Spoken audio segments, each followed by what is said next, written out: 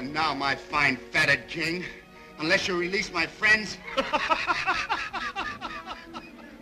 You are just in time. Come, help me amuse her. Flash, look out!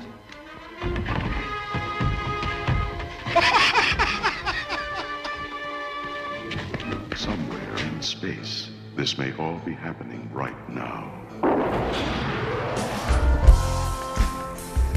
It's coming to your galaxy this summer. Rebellion and romance.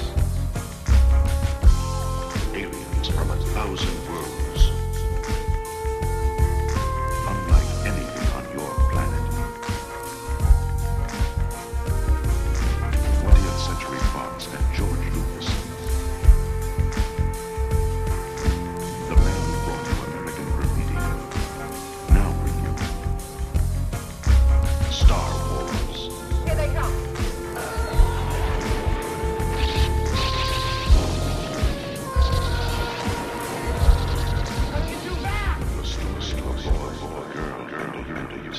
Hello and welcome to episode 5 of the Wookiee Genome Project, the podcast about everything Star Wars that isn't Star Wars. I am Diamond Rob Russo, the state assemblyman of Geeksylvania. No, I did Geeksylvania.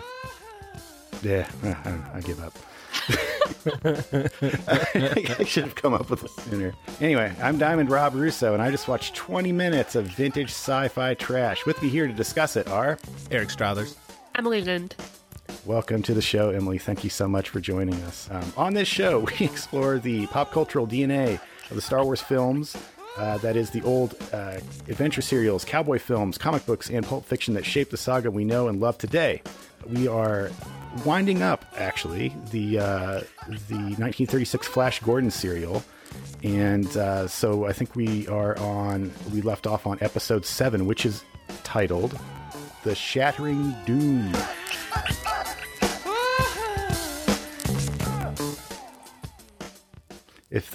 I can't imagine anyone would know who I was and not already know who you were. So I'm not really going to say, this is where you'd know Emily from. But just in case later on in the distant future, someone's listening to it, Emily and I pretty much met both of you this way. I think it was just from calling into Steele's show and then interacting with him and then being antagonized by his fan army. No, not really. I just did the call-in show on Friday. That's when we're recording this. I think I can refer to it as did the call-in show because I'm never getting let back on that thing. So that's the one I got to do. It was a good time. It was a really good time. I think the show turned out pretty well and it went on for a long time. And I got to talk to Steven Stanton, which was amazing. How great is he?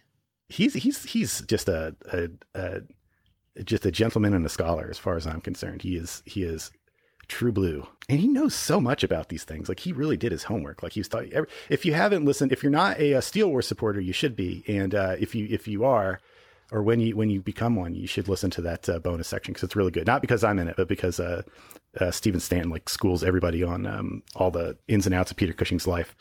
Anyway, The Shattering Doom.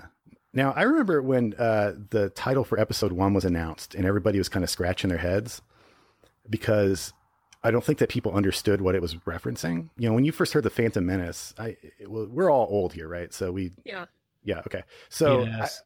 I remember I liked the title and I still like the title, but I remember everybody kind of being like, that doesn't sound quite right. And then we all realized that The Empire Strikes Back might be the worst title for any movie in history. And, but The Phantom Menace is real super pulpy. It's very, very adventure serial. And then you go, if you want to see something that's even more abstract and weird than that, I'd say The Shattering Doom. Imagine a Star Wars movie called Star Wars Episode The Shattering Doom. I mean, I don't even know what that's supposed to be in this episode. Yeah, I'm glad you mentioned that because I don't have a clue what that references. No, I mean, even thinking about that title, having watched the episode, it's not something where you go, oh, that's what it meant. I have no idea what it's referring to. I think the main thing is it's supposed to sound cool at the end of episode 6. It's come back next week, kids, to see chapter 7, The Shattering Doom. They're like, oh, gee willikers, I wonder what that's like. talking to their other, like, I always picture like the original audience for this being like the cast of Newsies. Remember Newsies? That's what I picture in my head. Like, those are the kids who were going to see these movies. But that is about the same time period, I think. So that's the 30s, right? Yeah. Yeah. I have not seen Newsies for a very, very long time. I think when I first saw it, it was a double feature with Beauty and the Beast. So what was it like, your first eye-opening experience to this Flash Gordon serial? Oh man, it was really weird. Like I wasn't quite sure what to expect, but it's so silly. Yeah, it's amazing that the genre itself stuck, Of course, at that point, film and cinematography was a lot different. And obviously this wasn't even particularly high budget, So I guess it wouldn't be judged as harshly as we're judging it. Actually, I find like just the idea of serials themselves sort of interesting. Like going to the theater for these like 20-minute stories. It's sort of hard to wrap my head around. Yeah, it is different, I mean, because that's just what you did. You went to the theater and you spent hours there. Go see a double feature, and then there's a serial, and that was the hope that it would get you to come back and see whatever movie was there the next time. Sort of like when the Phantom Menace trailers were first hitting theaters, you had people who would pay to go see a movie just to get in and see the trailer. Because I did that. Did you? Yeah. I did that for Star Wars, and I did that when the first Lord of the Rings movies came out. Oh, wow. I don't remember what Phantom Menace was in front of, but I remember my brother and I going to see 13 Days, which is the movie about the Cuban Missile Crisis, because the Fellowship of the Ring trailer was in front of it. The only reason we went to see that movie. So, maybe this did drive people into the theater. I don't know. The story, it's like so circuitous. I can't tell. I think Rob has familiarity with the comic strip that it's from, and he's probably seen all the episodes already, but it's like, what's the plan here? It's like 1 minute they're free and the next minute they're captured, but then captured by different people, but now they're captured by the same people as, 2 episodes before. It is very much you can tell it's based on a comic strip, because it's like in a comic strip, like something exciting has to happen each time. Right. So like, you kind of run out of ideas, I guess. And, but it does have this kind of like, it's one thing after another quality that most Star Wars movies seem to have on their own. I think they're better at it. It's not as clumsy, but I think that there's a lot of, the first time I see any one of them, I always I don't even know what to think about it. Cause once I get out, it's like, they did so many things, like one thing and another thing and another. I feel like just bombarded by all, it always takes me like a second viewing to really figure out what I actually feel about it. But yeah, so in chapter 7, the Shattering Doom. So if you recall that, we were taken up to, King Volton, the master of the Hawkmen, in their flying city, because the fish people live underwater and the hawk people live in the clouds. It's a literal cloud city. And what had happened at the? It's been a little bit. I mean, when you hear this, audience, it will have been a week in between episodes. But the way we recorded these, it's actually over a month. So. Kind of having a hard time. I know that I think right before this is when Dale Arden and Princess Aura have this conversation where Princess Aura says something like, the only way to save Flash is to pretend like you don't love him so that King Volton will give him up to me, or something like that. And so through the whole chapter, the whole episode, Dale is in this weird position where she has to pretend like she doesn't care about Flash. She's really bad at it. Yeah. Yeah. I wonder if that's I think, because we're going to have to talk about Jean Rogers at some point. That's the actress who played Dale. And although the character of Dale is criminally underwritten, it could have been a much more interesting character. I mean, it is the stereotypical damsel in distress if there ever was one. But I feel like Jean Rogers was a good enough actress to usually like convey a lot of emotion, especially just because sometimes some episodes, all you really see is her face. But she's good at getting those emotions out there. I wonder if that's because it's really subtle too, which was not always a thing in the 1930s. Like there was a lot of big acting still, because a lot of actors were coming to the movies from the stage. I think the episode starts with her asking King Volton if Flash is alive. He says, yes, he is. But she's got to keep pretending that she's not interested in him. And I guess she's supposed to be pretending to be interested in King Volton, which is like, it just gives me the shivers. I mean, he is a weirdo. Oh yeah, man. He like is way off the scale in this episode. He's just tap dancing on the bleeding edge of madness every second of his life. Just those laugh. What did you think of that? I mean, because we talked about his laughter, but like Emily, when you finally saw this character, like, what did you make of him? I mean, it's such a sort of like pantomime villain sort of character. Like it's so over the top. Yeah, it's almost like calling him a ham isn't really. It kind of misses the point entirely. Like, I don't know. He's not overacting. He's just shouting and laughing really loud. I'll tell you. I'll say this about. I don't know what the actor's name. I'll have to look that up later. But King Vultan gives me the impression of, if nothing else, he's a guy who loves his job. Whatever his job is, he's like, he must get up to go to work every morning with like a smile on his face because he clearly loves what he's doing. He does seem happy as a clam. Yeah, it's not like Game of Thrones where like everybody's like set, like heavy is the head that wears the crown or something like that. Not so with King Vultan. He is, and the interesting thing about him, I think we touched on this last episode, is that he would be creepy, except that he never really does anything all that like pervy to Dale. Like in this one, he puts on an honest to God shadow puppet show. I've never seen anything fill up time that like blatantly, like, oh, we got 6 minutes to kill in this episode. What are we going to do? Well, let's just have one of the characters do a shadow puppet show. Like that's about as, and not a particularly good shadow puppet show. No, like any 6-year-old could do this. Like, also, so on the planet Mongo, like they have like bunnies and stuff. Like, how does he know that she's going to recognize these? I guess he wouldn't care, but. Well, I was sort of curious at what the very last shadow puppet that he did was. I was wondering the same thing. I couldn't tell. Like the first one is like the classic sort of rabbity thing, but then he's doing this other thing and it's just sort of this blob. You got to wonder whether this was ad-libbed or not, whether they were like, he's got to do something to try and impress her. What can you do? Like, and like in the script, it had him like juggling or something, and the actor's like, I can't do that. Well, what can you do? Oh, I can do shadow puppets. All right, whatever. Just, we got, they're going to pull our funding in about 2 hours. So you need to get this over with fast. All right. Shadow puppets there. It just seems like the least impressive thing you can do. I found it rather endearing. He is kind of childlike in a way. I mean, he is like a kind of grotesque caricature of a man, but you can imagine like Ernest Borgnine or somebody could have really filled out this role. Yeah. But there's nothing. He takes an interesting character change like right after this episode. So,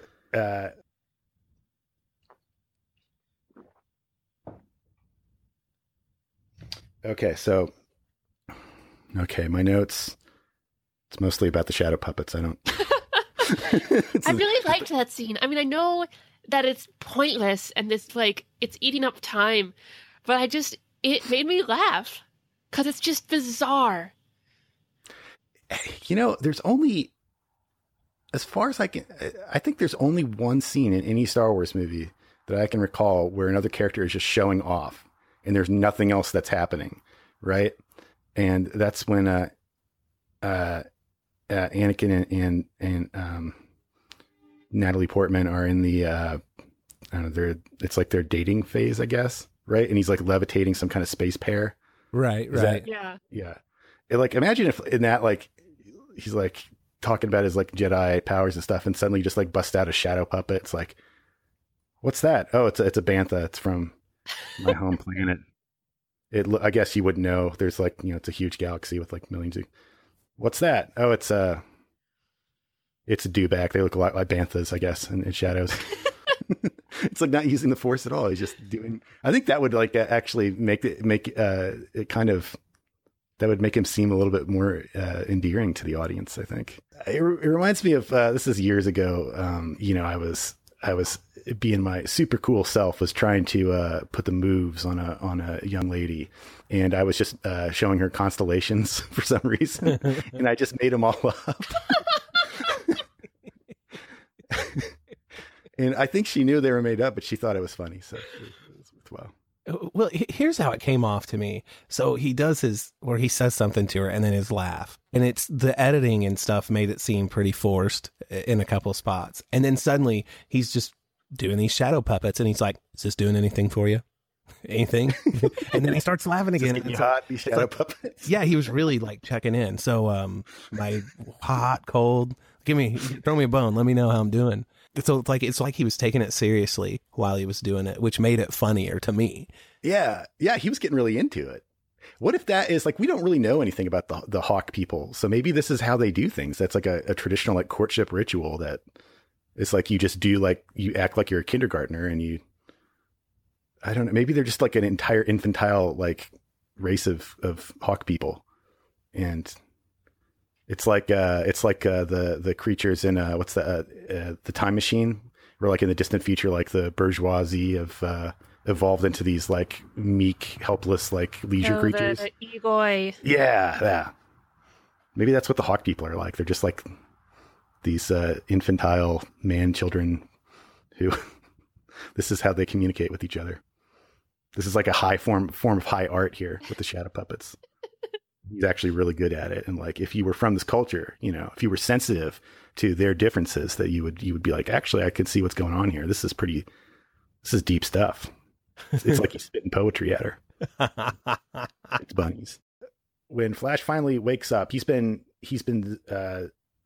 nearly killed, right? And then he's put in some kind of like, it looks like a CAT scan type thing that Zarkov puts him in. I love how Zarkov shows up just so he can do this. He's always where they need him. Oh, I skipped over. Like, so Flash gets tortured in this one, right? Yes. So that's a thing.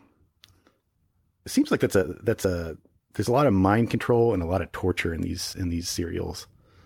I guess it's just it's a thing you can do that gets people's attention. So other notes, Fulton is an 8-year-old boy. Yes. Okay. Okay. So we've got, another kind of, Flash is brought back from the brink of death, something that happens in Star Wars all the time. Flash rejects Princess. This is a great scene, I thought. Flash rejects Princess Aura, and then just kind of stands there. But you know the scene I'm talking about, right? Where she's like, no, I could make you a king, right? And don't you want? He's like, well, I'm grateful. You have my gratitude for saving my life. And she's like, I want more than your gratitude. It's like, wow. I mean, I just feel like she could do a lot better than Flash. Well, who? Like, you've got who else is there? That's true. There's not a lot of like. There's got to be somebody. There's a whole city of Hawkmen. The Hawk, yeah, surely there's some attractive Hawkmen in there. Oh, she could do the Mr. Clean guy for the Sharkmen. That guy, like not the king of the Sharkmen. He looks like a schlub, but one of his like royal guards was a pretty good looking guy. But maybe he's boring. Like I stand by my theory that Princess Aura is obsessed with Flash because she thinks that Flash can like stand up to her father, and that's what really attracts her. But I don't know. I mean, I guarantee you that none of that was in there. It's just something I'm putting in there. But the Raylo thing exists. Like, people are making up stuff all the time, and it's very real to them. So I can have this, and don't you dare correct me. Okay. Yeah. No, I don't know. I mean, you got to come up with. That's the thing. Is like Flash is a cipher. Like, there's really.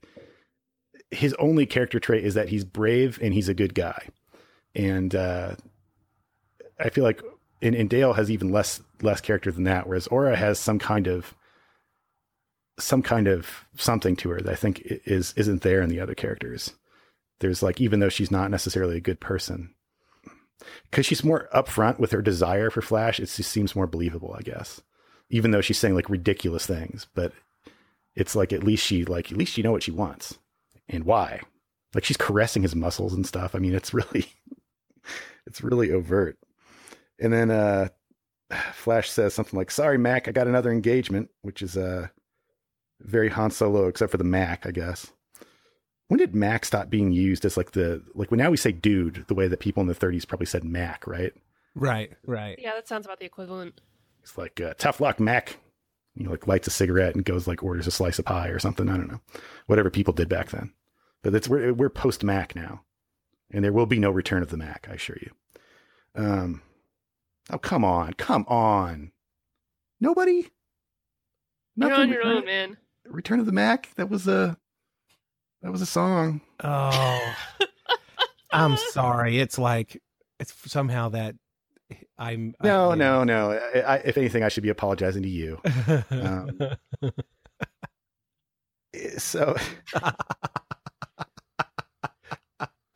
So anyway, Flash gets sent back to the furnace room. And basically, there's this plan to like explode the furnaces, right?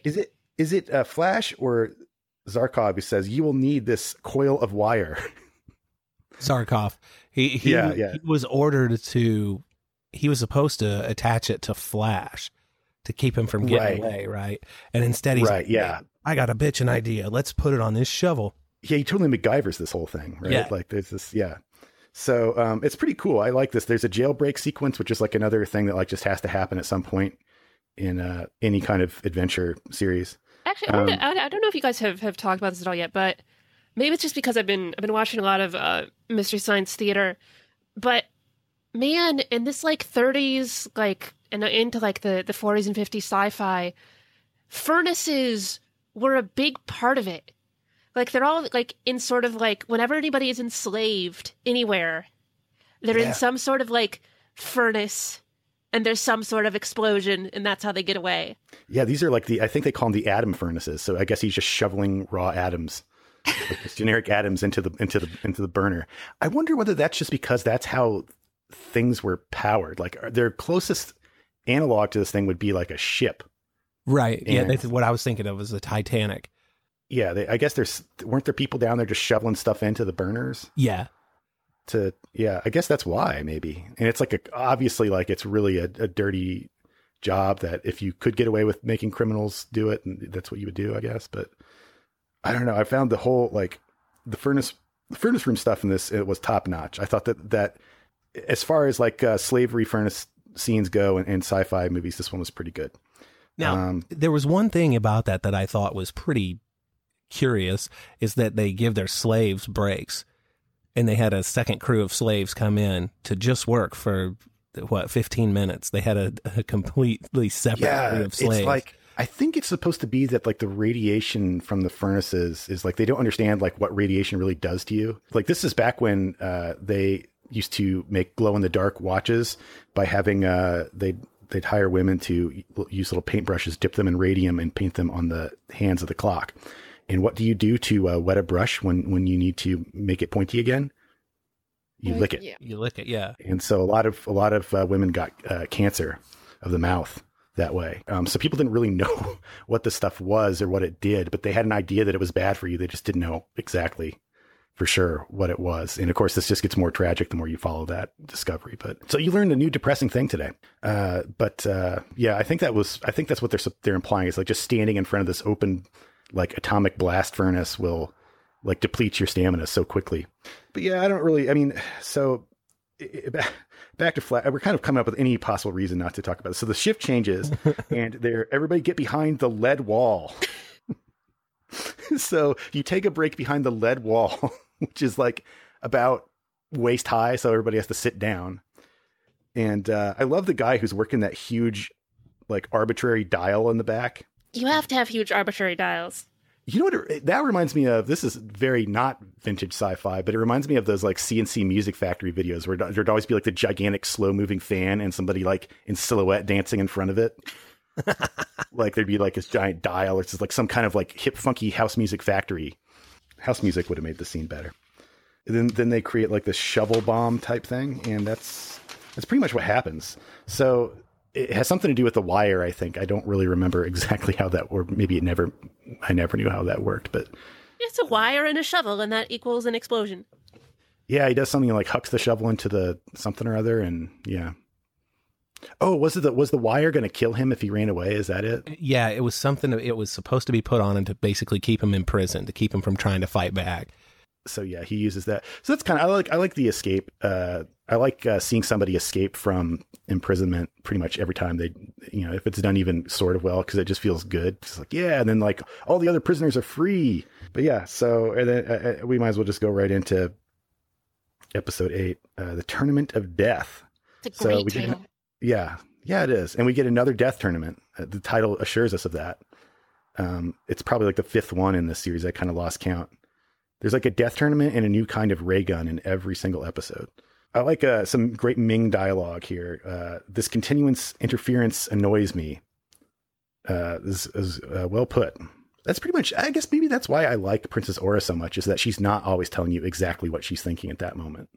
Like every other character in this seems to be doing that. Like there's even Ming doesn't really have any plot. He just kind of announces what his intentions are at all times. And Aura is the only one who will kind of lie to people and kind of withhold information. And there's something that's being kept back from the audience. So the atomic furnace fails. The whole city tilts exactly 45 degrees in the air because the atomic thing that's keeping it, afloat in the clouds is not. So it just kind of just immediately like just goes lopsided. And then Flash is then it kind of gets right out of the prison and then he's immediately like marshaled into another death tournament. In this case, the winner gets a kingdom and the kingdom and the bride of his choice, which is always lovely. Always lovely. Yeah. Well, I mean, we get to this later, but Flash never takes them up on that offer. Like he says later on, it's like, I'm not gonna, like, this isn't how I'm, I can't remember exactly what he says, but he's nice about, like, he's not, he's very much like anti that. Like he doesn't do things the medieval way that they do on manga. But yeah, that's there's that. So I don't know. That's like just another one of those like male power fantasy gambits, I think, that you see in these things a lot, where it's like by like besting my opponent, I will immediately be jumped ahead several stations in life. And Flash is made to fight the quote unquote mighty masked swordsman of Mongo, who looks like a fat Cobra Commander. I don't really know how else to describe him. He's got the executioner's hood and and they even give Flash like a jaunty little like death duel attire with like a cape and everything. It's pretty dashing. Yeah. It really looked sharp when he had the one hand behind his back, fencing style as they fought. Yeah, that was pretty cool. So he fights Fat Cobra Commander, and in my notes I say that's not Baron, right? That's not Prince Baron, right? No way. That would be too stupid. Oh. Like I seriously was like writing that as I was watching it. It's like, that can't be what they're doing, right? So there's a 3-minute long fight sequence, which is like over 10% of the running time of like the actual like filmed story time of this episode. I'm glad you have a number on that, because I felt like that scene went on forever. I mean, the thing that they do in Star Wars movies is that whenever there's a fight, or usually whenever there's a fight, it's not just cutting away to like reaction shots of people in the room watching it happen. They like cut away to other things that are happening elsewhere. Right. And that makes it so it doesn't really, the more time you spend watching the fight, like the more different stuff they have to do to keep your attention. In this one, it's just the same thing. They're just clacking sticks together for 3 minutes. I did time it out. I wrote in my notes, the sword fight was painfully long, but I didn't get the exact runtime. I'm glad you did. I had to know, because when you think about it, it's like these episodes are like 20 to 22 minutes long. 3 minutes is an eternity. It just goes nowhere. And you compare this to like other fights, like sword fights, like the really good, obviously they weren't like an adventure series, which were done really cheaply and not, nobody really knew what they were doing. And you look at, say, like Douglas Fairbanks and Robin Hood in the 20s, or the Errol Flynn Robin Hood, which is really great, from I think 1938. And you get this really dynamic, they make sure that they're going somewhere. That's like where that famous like staircase sword fight that you've probably seen parodied a million times is in the Errol Flynn Robin Hood. And, it's on a staircase, so they're doing something. It gives them some danger other than the danger of being poked with a sword, that there's something else for the people to contend with. And it's like, they could fall off this ledge. And when you just have like a big empty stage and then cutaways to like, Deo looking, horrified and worried, and Ming with like a look of like, about to be sated bloodlust or something. And, so the fight ends, I'm constantly amazed by how often the emperor, the self-proclaimed emperor of the universe, allows an armed man to just walk right up to him. Like Flash is always like walking right up within striking distance to Ming, and no sweat. Like the Ming's Secret Service really are crappy at their jobs. They should be getting in his way all the time, but they never, like Flash never takes a shot at him, but he's always right there with arm to the teeth and like 2 feet away from Ming. Do you think he just knows that Flash is the good guy, so he's that's not what he's going to do? I mean, there's two ways you could go with this, right? When you have like just a supremely evil mastermind type character, like I wouldn't really call Ming a mastermind because all of his plans are terrible, but when you've got this like evil lord type guy, like you can have him just be so evil that they can't fathom that other people would be good or do the right thing, which is I feel like we see a lot of those kinds of mistakes happening in the news these days, where like just people who are so corrupt they just can't imagine that anybody else would be like straightforward and honest. Or he could be like the kind of person who's evil. He knows he's evil, and he like finds good people to be truly amusing and knows, I don't know. I think the main thing is that they didn't have a lot of space to work with. And it's kind of like you can't have the characters always be really far apart, and you want to have your hero confronting the villain, but it does seem kind of weird because I'm like, just stab him, dude. Like you've chumpatized his guards like so many times at this point. Like you have a pretty good chance of making it out of here alive. So go for it. So then it's revealed that Prince Baron was in fact the Fat Cobra Commander. And that he planned to beat Flash is a chance to get his kingdom back and then marry Princess Aura. So we've got a love triangle now. And then we're introduced to Ming totally goes back on his bargain, I guess. Or maybe he just swaps out opponents for him because it didn't really finish the fight. And he fights the Orangopoid, I think, which is another man in an ape suit. It is amazing. When that creature came out, like, I loved it. It is hilarious. He's got this horn on his head. Do you think it's an ape suit that they just glued a horn to, or do you think they made it to? I actually had a note about that, and at first that's what I assumed. The face was different enough that they would have had to fabricate that whole thing. But man, everything else about it, I'll tell you what it reminded me of. Do you remember the song? Robert Palmer did a version of it. I Didn't Mean to Turn You On, but it was a girl sang it, and it had this very low budget music video. This was probably in around 1985 or 86. And it was, like this guy dressed up as a gorilla, and it was like this whole play on King Kong, and she's apologizing, she's singing the whole, I didn't mean to turn you on to him because, he's kidnapped her and holding her in his giant monkey hand. Far clearly she needs to apologize. Yeah. Well, she should. But anyway, it reminds me of that, like his motions and everything. I'm like, this dude is going to moonwalk any second. I just know it. His pantomime, the ape guy's pantomime is pretty good, I thought.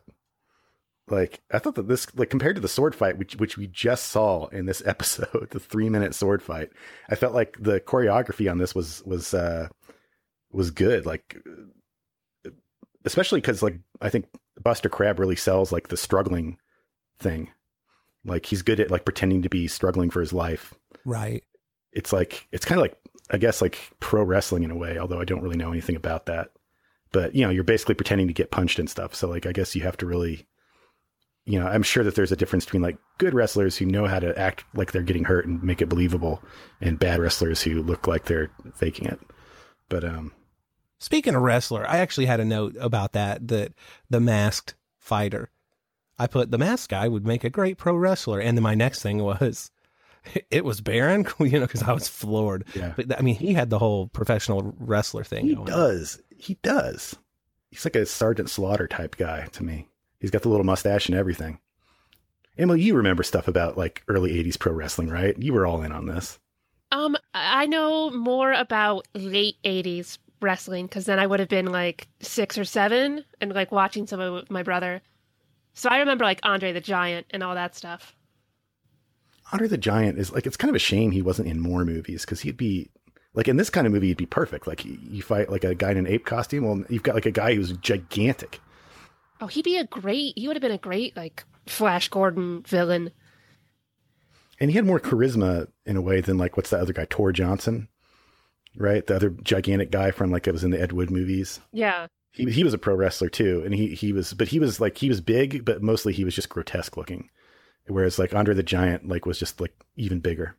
Yeah, I mean, saying that this show would be better with Andre the Giant that applies to a lot of things. Yeah, But yeah, I mean, I feel like that's the key. Like in any kind of fight scene, what I like to see is the actors acting like they are actually scared or are in trouble, or that there's something bad's going to happen to them if they lose.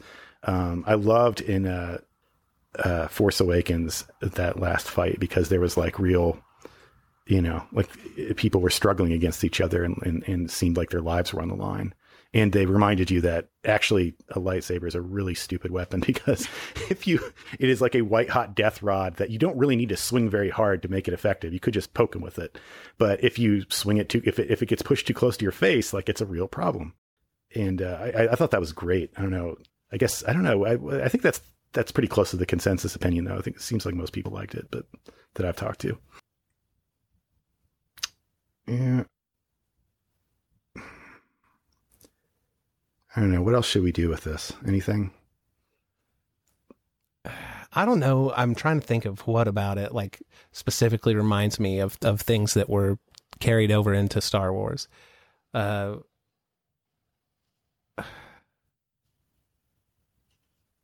I mean, well,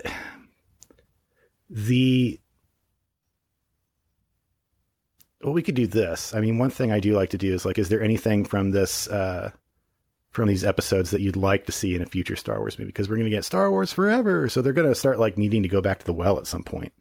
So we could do them a public service and kind of like, here's something you could try. Like die in a gorilla suit with a unicorn horn. I love this creature so much. Well, what do you like? Here's the thing is that Ming calls out the Orangopoid, in this fight, but Ming just got there.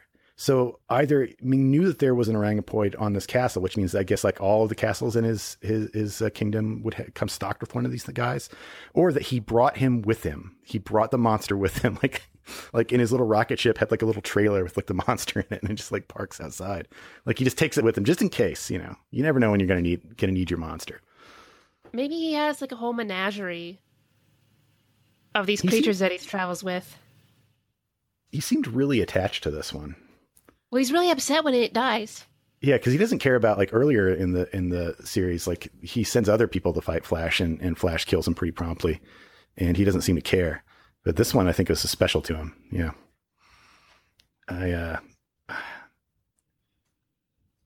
It really kind of sad, the lonesome death of this Orangopoid, which happens in the next episode. Spoiler alert, Flash wins.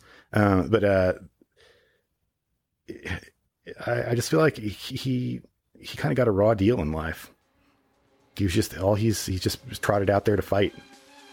I wonder if there's like a really sad Orangopoid keeper, like the Rancor keeper, who's just devastated.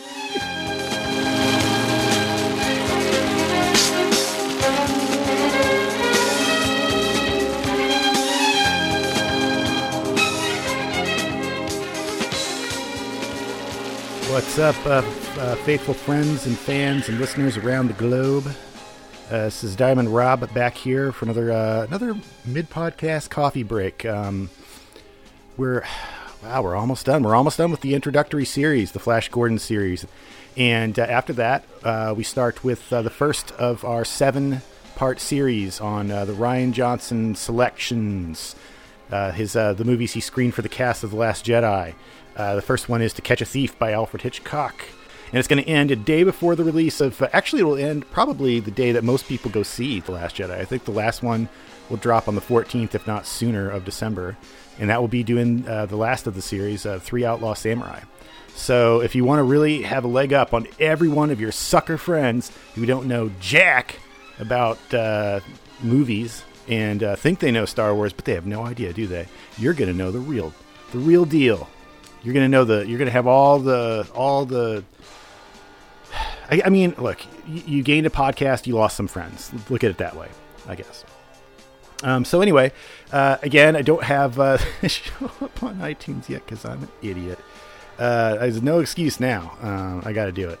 But because of that, I can't answer questions that you leave in 5-star reviews. But by the time you're hearing this, who knows? When you're listening to this now, that might mean that we're up on iTunes. And if so, welcome.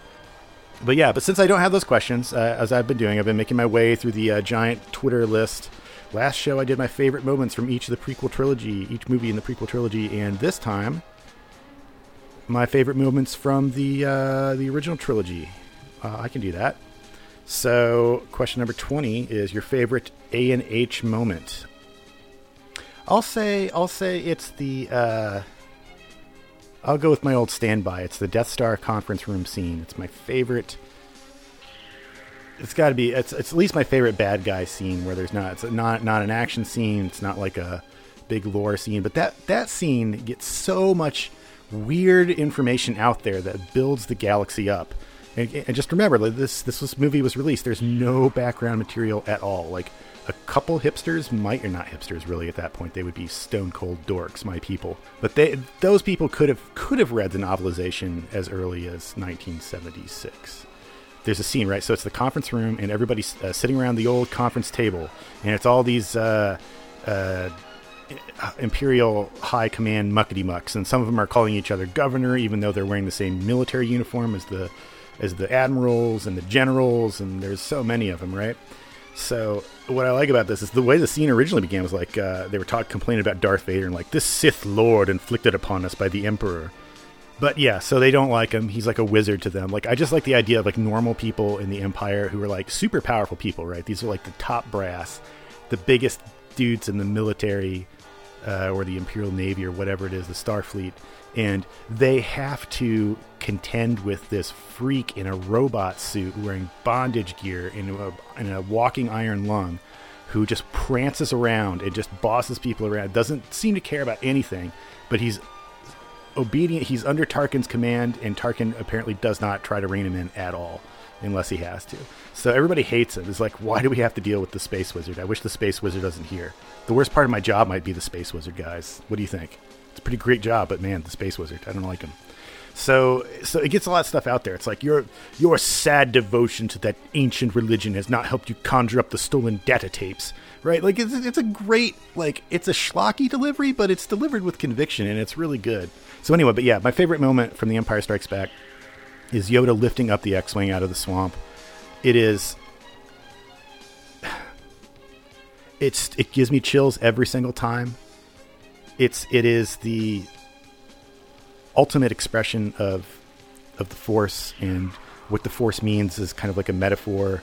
You know, it continues on what the Force was in the original Star Wars, which is like it's kind of and so the Force is like mystical, magical, etc. That's great, and I love that. But there's like even the mystical, magical part of it is tied to your like willpower, to your like the not just that. I mean, it's all in that line too, right? Like Luke almost gets the X-Wing a little bit out of the water, but then it just sinks deeper, and you're like, oh no.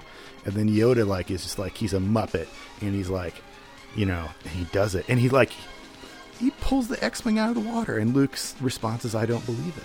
And Yoda just goes, that is why you fail. Right? It's cliche to mention this as your favorite moment, but seriously, like that is it.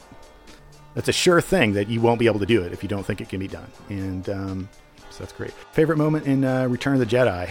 This is a tricky one. I'm really torn because I'm going to say my favorite moment is the whole, like, the way the Emperor is like teasing, toying with Luke and messing with his head. It's great. And Ian McDermott's performance in that, and he's a young, probably about my age right now when he's doing that role. And he's under all that makeup, and he just gets it out there. And by the way, like, credit to Ian McDermott, because initially he was told to do the voice of the guy who was the Emperor in The Empire Strikes Back, who I can't remember, Clive. And he was like, oh, I know that actor, and I know that he probably had no clue what character he was playing or what the character was supposed to be or what would be happening in the next movie. So I don't think that's how he would have played him. Can I just do it the way I think he would have done it? And to their credit, they're like, you know what? It's not going to match up, but it doesn't have to. You get to the Emperor, the throne room, and just like the whole, like, where he's like, just, you know, he's got Luke's lightsaber and he just goes, you want this, don't you?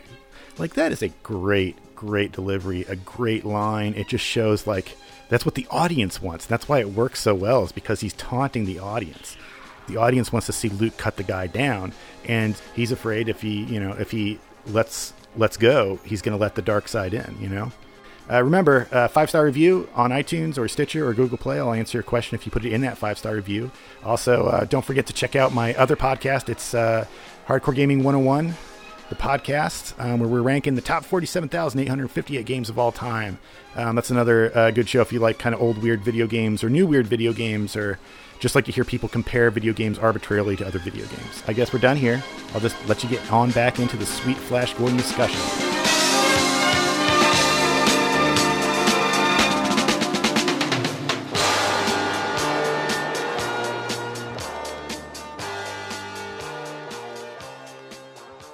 And anyway, since this was kind of an uneventful 2 episodes of filler here, I thought maybe one thing I could do, because I did just do Steele's call-in show, and there in the call-in show before that, somebody asked a question that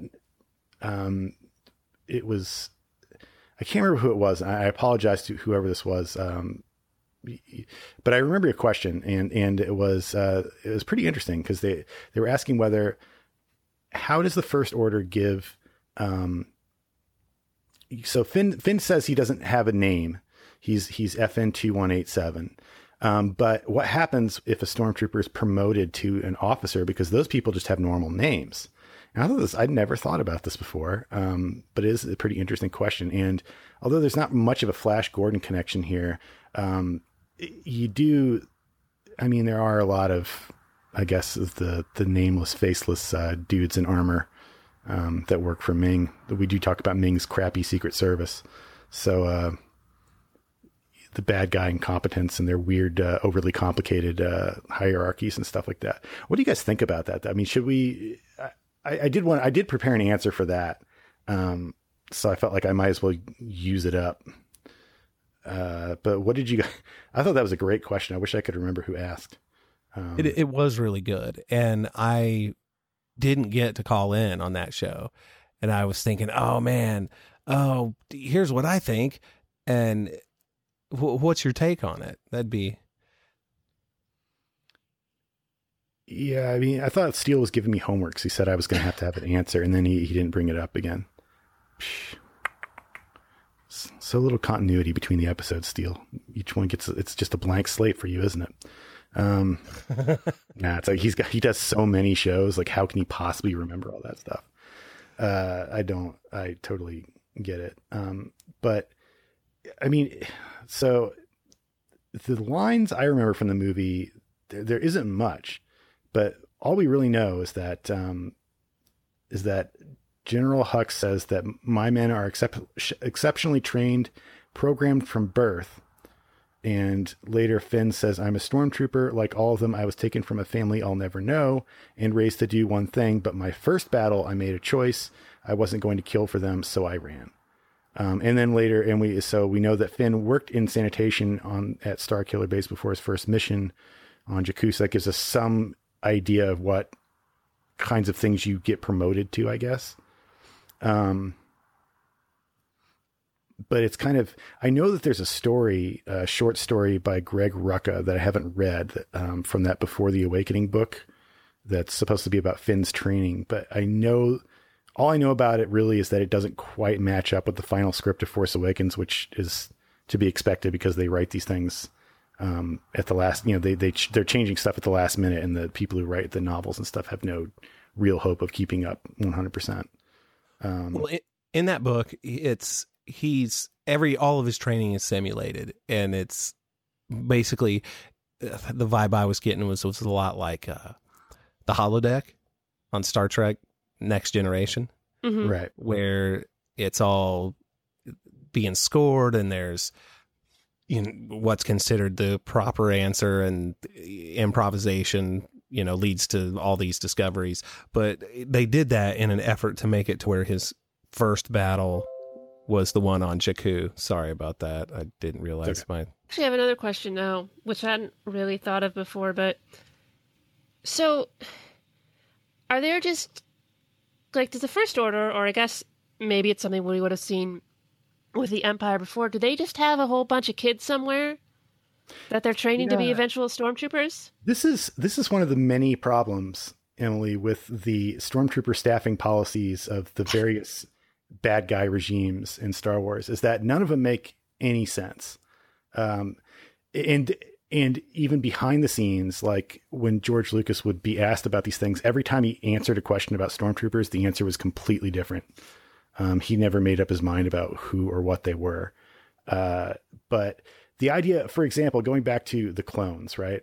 So you've got one side of this conflict that has nothing but droids to fight for them, which seems really expensive. But the good thing about droids is you don't have to feed them. You don't really have to educate them. You don't have to train them. You program them and then they do what they're told.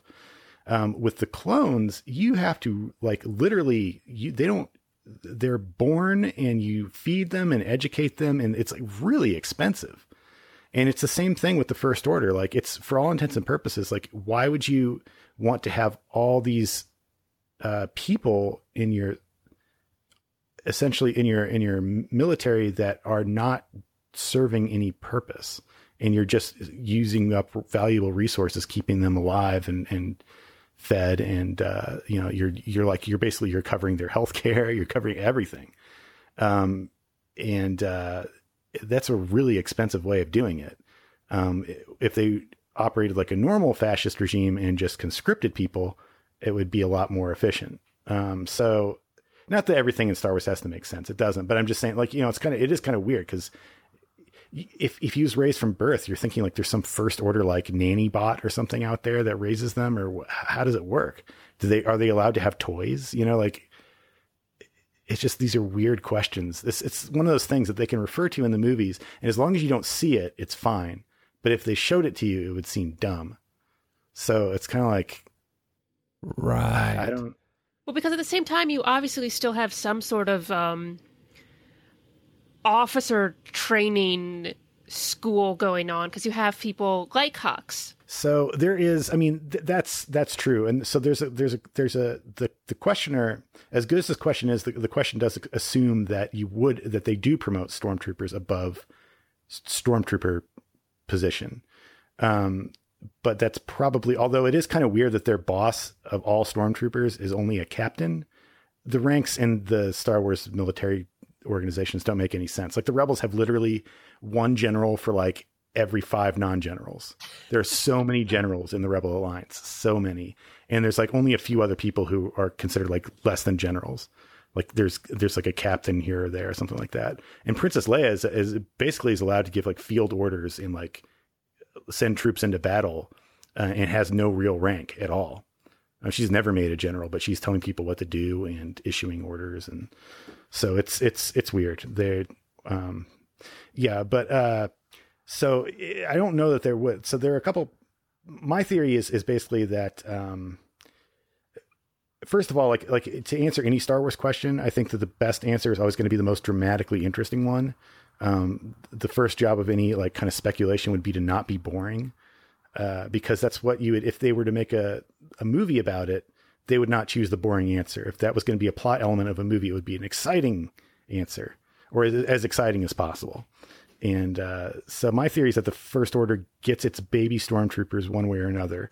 It either gets them before they can form memories of their parents, and in Finn's case, before he can remember his name.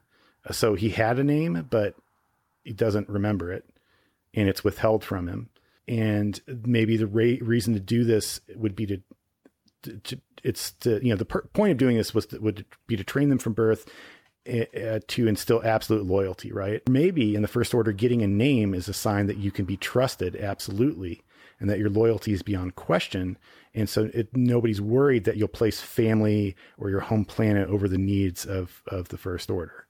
And so either the First Order knows the children's birth names and keeps them secret until they're promoted and allows them to know at that point, or it gives them new names afterwards. But I think the birth names would be more dramatically interesting, because it'd be interesting, like find out what my parents really named me would be that's something that a character would want to know, and everybody would understand that. And it kind of reminds me of how, like in, if you ever read like memoirs of, people who were like POWs in World War II or Vietnam or something, and how the prison camp guards and commandants or whatever they were called, they kind of like doled out privileges as a way of kind of making these powerless prisoners feel like they owed their captors something. Right. And I know that this happened in POW camps a lot, that they'd give like prisoners cigarettes because being nice to people makes them more willing to talk, and it makes them feel like they owe you something. It's the same reason why it makes sense for people to give out samples in the grocery store. It's because you feel like you owe them something because they gave you something. You're not thinking rationally, you're thinking emotionally. And I know that the Nazi Air Force and the Chinese during the Korean War actually proved that this sort of method of dealing with prisoners was more effective than torture. Like it was better at getting them to either reveal compromising information or like kind of not, those videos that they have of like, prisoners from Vietnam, like saying stuff about, criticizing the American government and stuff like that. It's like the way they got them to do that was just like through a gradual series of like giving them like minor privileges back. So like letting you have your name again, maybe in the First Order, is one of those things. But yeah, to me, that's an interesting thing. Cause although with Rey, like you see that, or even with Luke Skywalker in the original movie, there was kind of like this like quest to like find out who you were, like reconnect with your family, your ancestors. But there's like a much simpler way of looking at that. Just like finding out, like, I don't even know where I'm from. I don't know forget knowing who my parents were. Like, I don't know what my real name was. I don't know what planet I was born on. I don't know any of it. I would just like to know that information. Like I can imagine like Finn, like wanting that kind of basic identity stuff back in a way. One of the things he says at the beginning of that bit is, I was taken from a family I never knew, or I'll never know.